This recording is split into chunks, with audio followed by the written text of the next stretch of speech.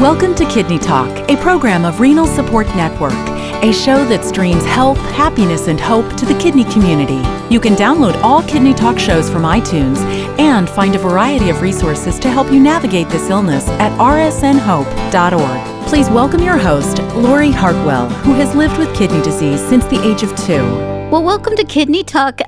Today we're going to be discussing a subject that I think is so important. I live and die by my lab values. I mean, whenever I get my blood drawn, I can't wait to open up the file and see everything's okay. So today we're speaking to Tricia McCarley. She's a nurse practitioner with Fresenius Medical Care, and she has over 40 years of kidney experience. So cheers to you for all the dedication you've given to people who have kidney disease. And let's talk about labs, Tricia. Okay, Lori, let's go.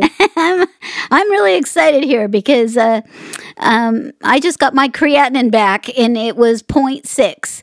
And so for those of you who have a transplant, you know that 0.6, it doesn't get any better than that. And you do a little happy dance afterwards. So congratulations. So let's talk a little bit about, why it's so important to be engaged in your lab values.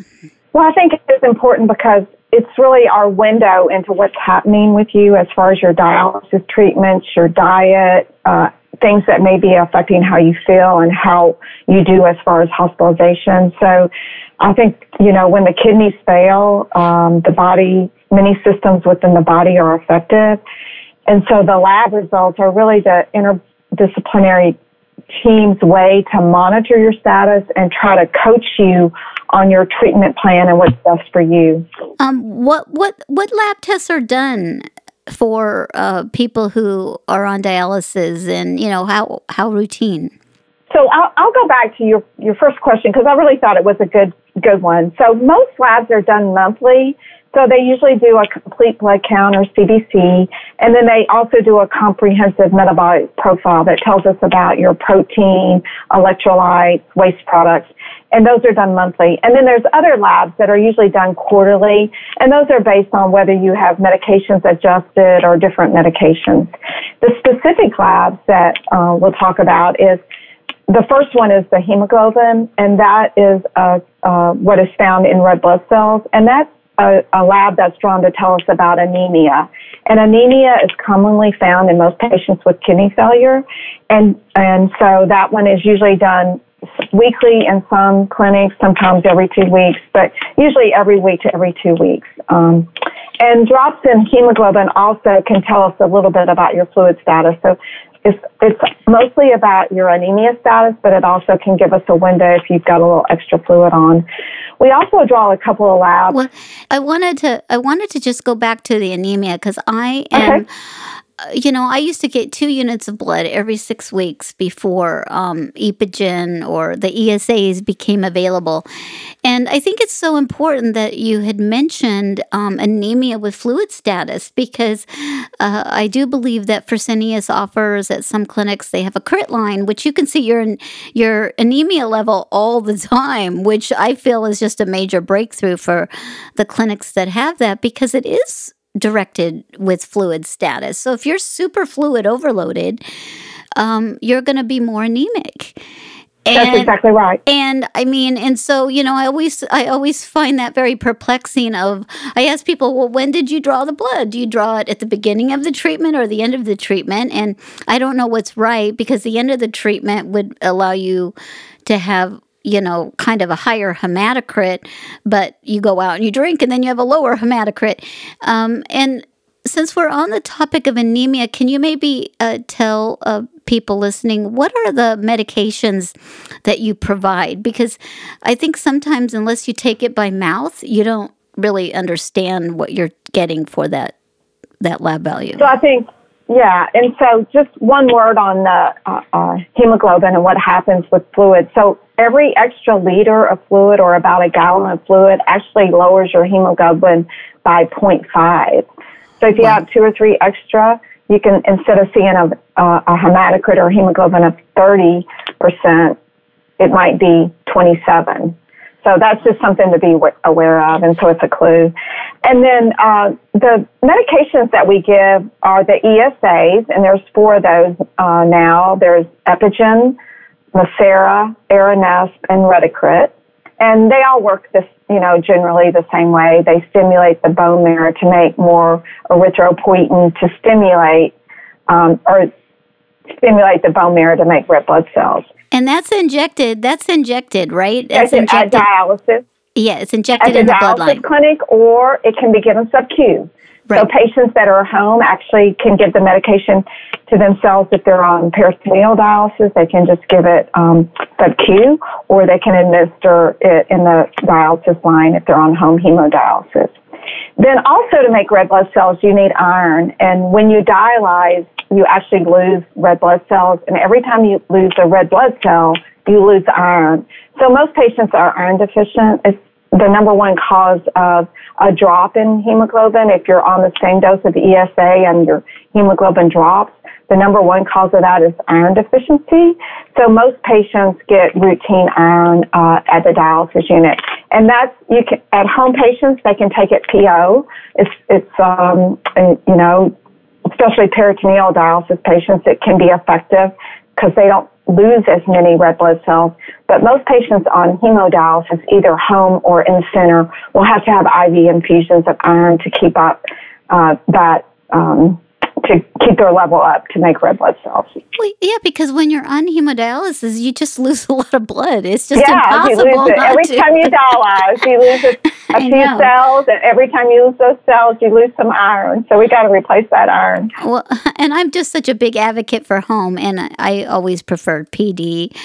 It's another reason there's no blood involved in PDs, so you don't lose those precious little red blood cells that you need to breathe.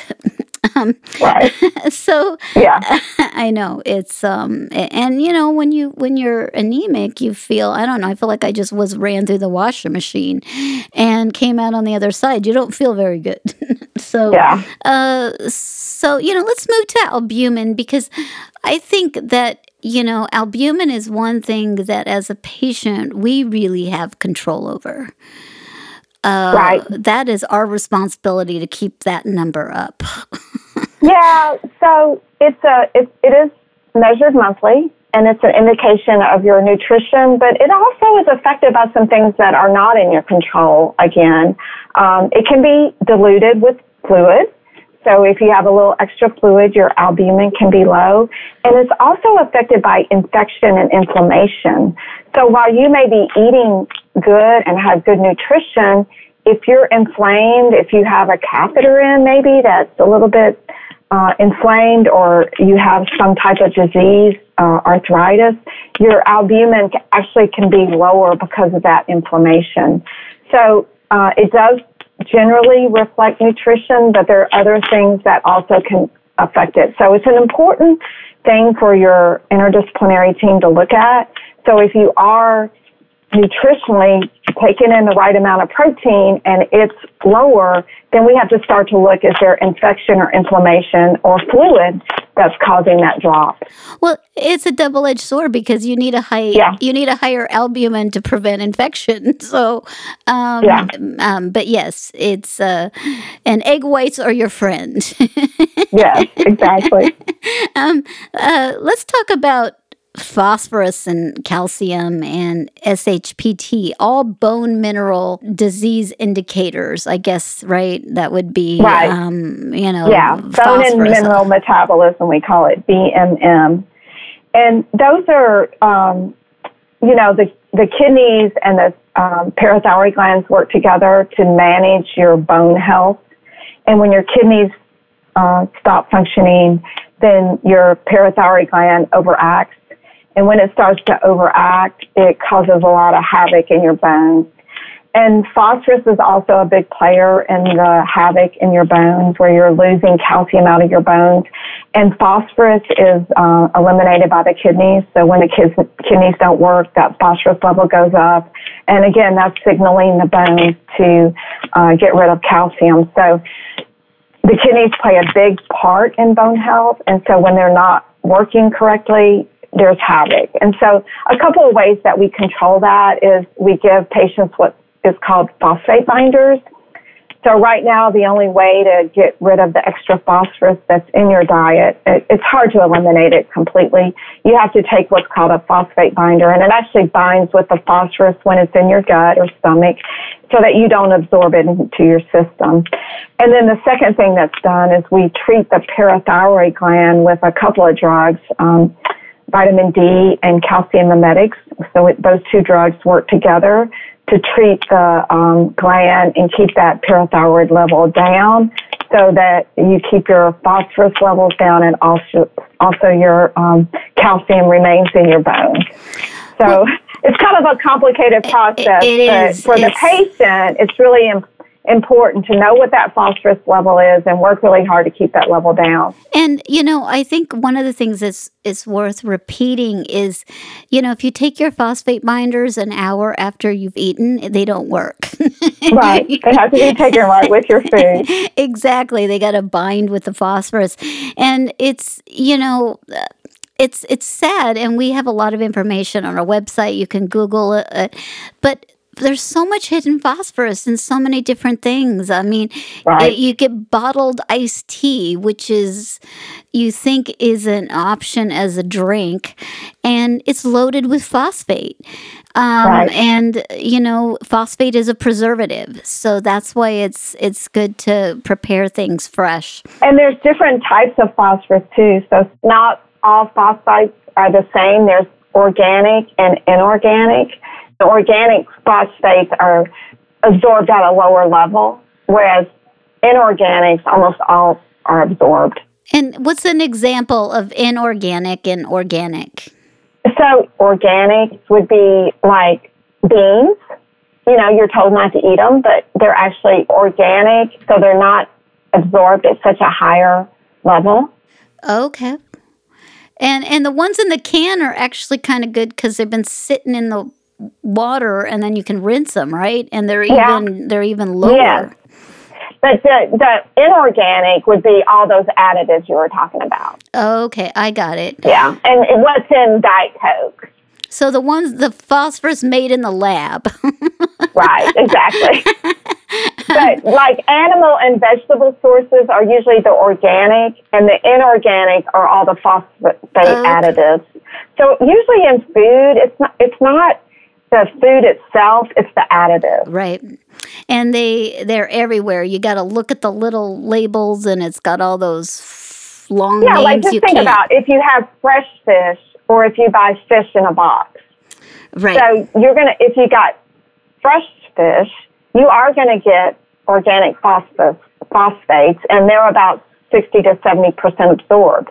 If you get that fish that's in a box, fish sticks, then you've got those phosphate additives along with your organic phosphorus. And so all the phosphate additives almost are all absorbed 80 to 100%. So that's the difference. There's a new binder that's going to be coming out. It's not actually a new binder. There's a new treatment for phosphorus that's not a binder, and it actually doesn't have to be taken with a meal, and it actually blocks the absorption, whereas the phosphate binders actually actually bind with the phosphorus. This blocks the absorption channel that prevents phosphorus from going into your blood. So I think it's really exciting. It should be approved here in the next couple of months. So I think it's one of the coolest things I've seen. So I'm really excited for that drug. What's it called? Well, I don't want to say too much about it. Okay, just Wonder Drug. Yeah, Wonder Drug where I can have cheese and not feel guilty. Yes, exactly. We'll call it cheese again.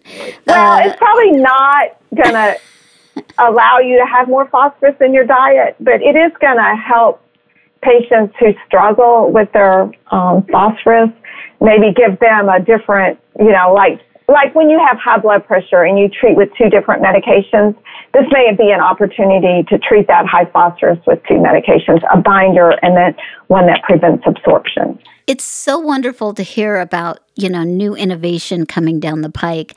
Let's move on to potassium, because potassium is the most important lab value, in my opinion, because it can kill you. if you don't get it right. Exactly.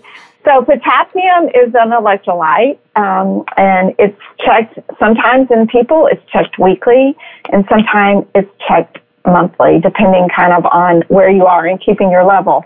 And so it's really important in muscle and nerve function. And so high or low levels affect the biggest muscle in your body, which is your heart. And so to your point, it's really critical that we watch it.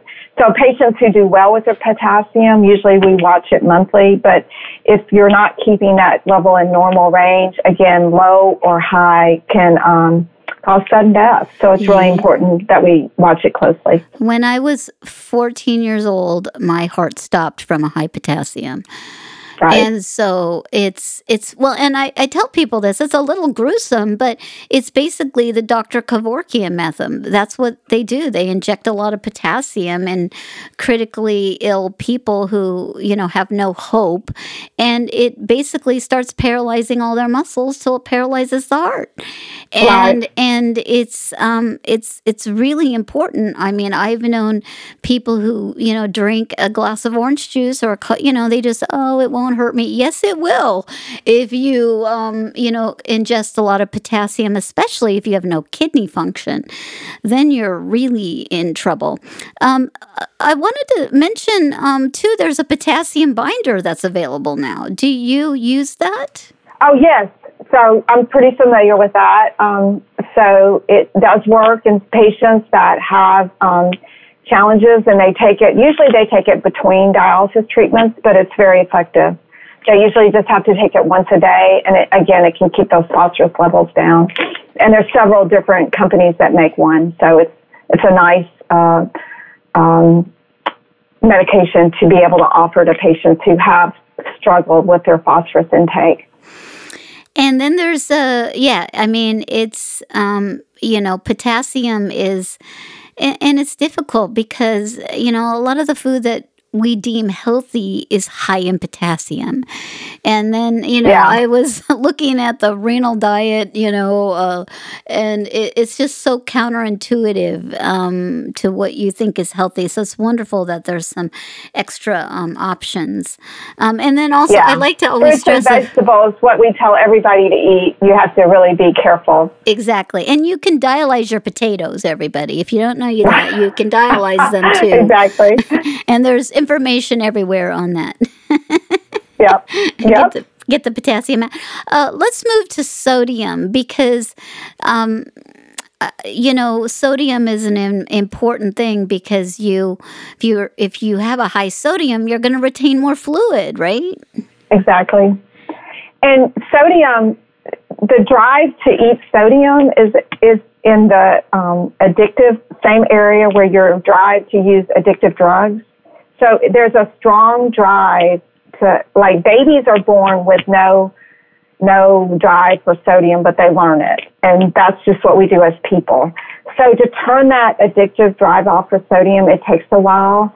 So letting yourself slowly decrease your amount of sodium, and don't expect just to cut it off, is probably the best way to go. But getting yourself on lower amounts of sodium really helps you with your fluid intake, your blood pressure control. But again, it's in the same area of your brain that you have the addiction drive. So you just have to, don't expect too much of yourself. Know that it's going to take a process to get yourself where you still enjoy food without sodium. And then remember your other additives, your other herbs and spices that can take the place and really make that food probably taste even better without sodium.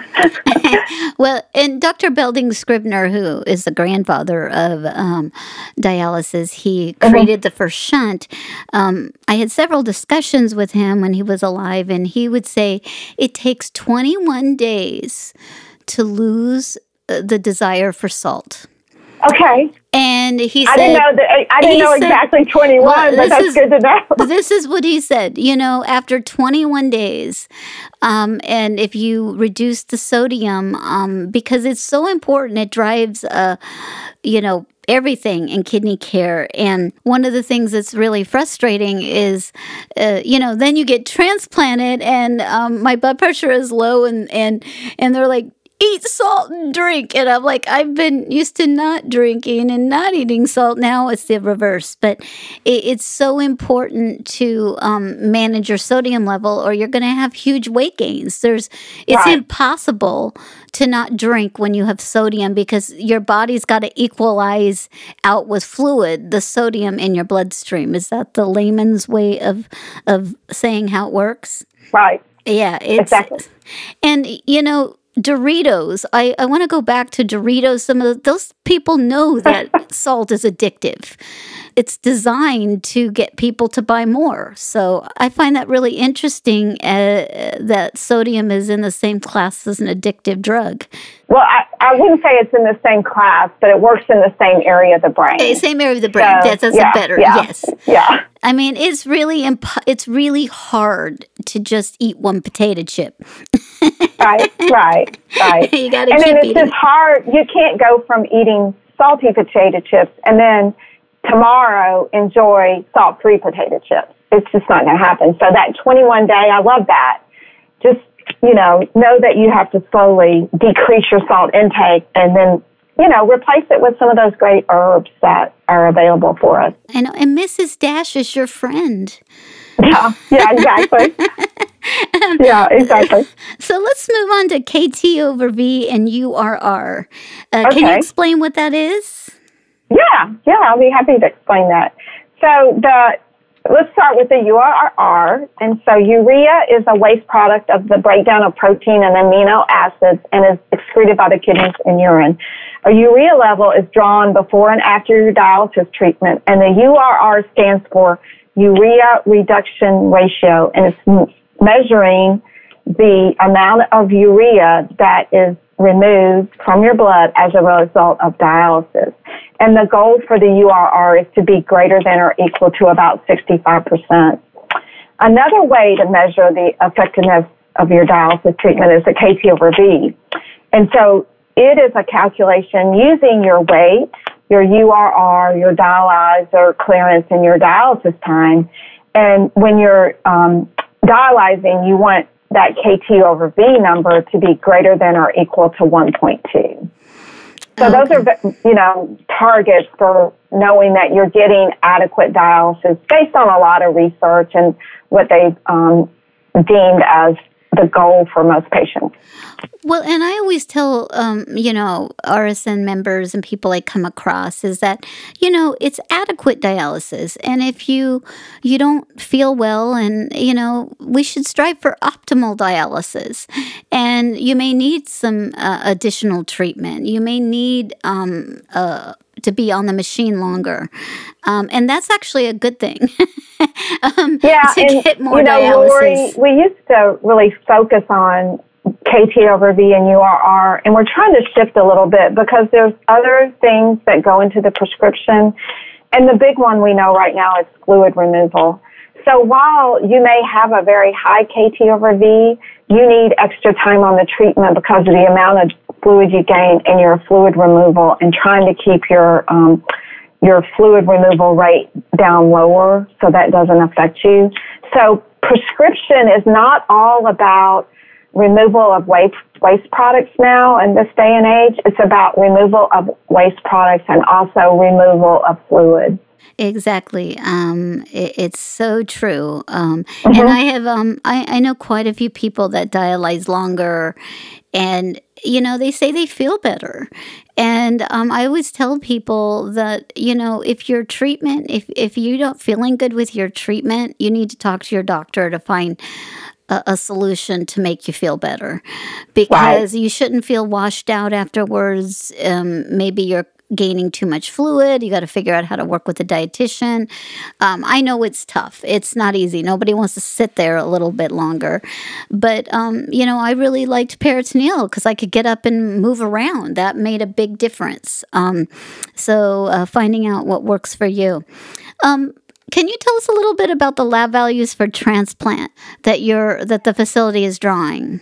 Oh, okay. So usually the facility depends on, the wait for kidney transplant right now averages around 3 to 5 years. So once you have your... Where are you living? It's Los Angeles. It's higher. Oh, yeah. It's California. Years. It's 10 years in California. But it is actually lower in some areas. I know. I'm just giving I lived in California for about 12 years, so I'm familiar with that. And, Lori, that's a really important reason to keep your eye on your labs, because what happens, especially in California, and what I saw with many of my patients out there was they'd be on the list. Once they got to the top, because their labs weren't controlled, they already had effect on their heart, and then they weren't able to get a transplant. So that's a really, really motivating factor for many patients is you got to keep your labs down, your weight gains down, because if you're on that transplant list, once you get to the top and you do that workup, you may not be able to get a transplant based on how you've treated yourself in managing your labs and your fluid. But there's a saying, Tricia, if I knew I was going to live this long, I would have taken better care of myself. Oh, there you go. So yeah, and the main labs that are drawn, usually they're drawn either monthly or quarterly once you get to the top of the list, so that when that kidney comes in, they'll have a fresh specimen of blood for you, and they actually cross-match. They mix your blood with the transplant kidney blood and make sure there's compatibility, and so you're the person to get that kidney because you're compatible with that patient's kidney. So that's the main one that they're looking at. And, how much do lab values improve after a dialysis treatment? So some improve, like the waste products and phosphorus, things that we're trying to get rid of in your blood, those will improve. If we have fluid removal, maybe your hematocrit goes up, as we discussed earlier, and also your albumin may go up some. Those aren't really improvements; you're just seeing a different level. But most everything we try to keep in the other labs, like potassium, calcium, we try to keep those in the normal range, and so you're not going to see, hopefully, much difference in pre-treatment and post-treatment. And what are some of the lab values that you will hospitalize a patient for if it's way too off? Oh, okay. So potassium, depending on just your comorbidities, but potassium, greater than 6.5, if they're causing symptoms, you may get hospitalized. If your blood count gets really low, you may have to be hospitalized to get a transfusion. You may have chest pain or side effects. You may need to be hospitalized if your protein level gets too low and you need to start some type of feeding, either intradialytic nutrition or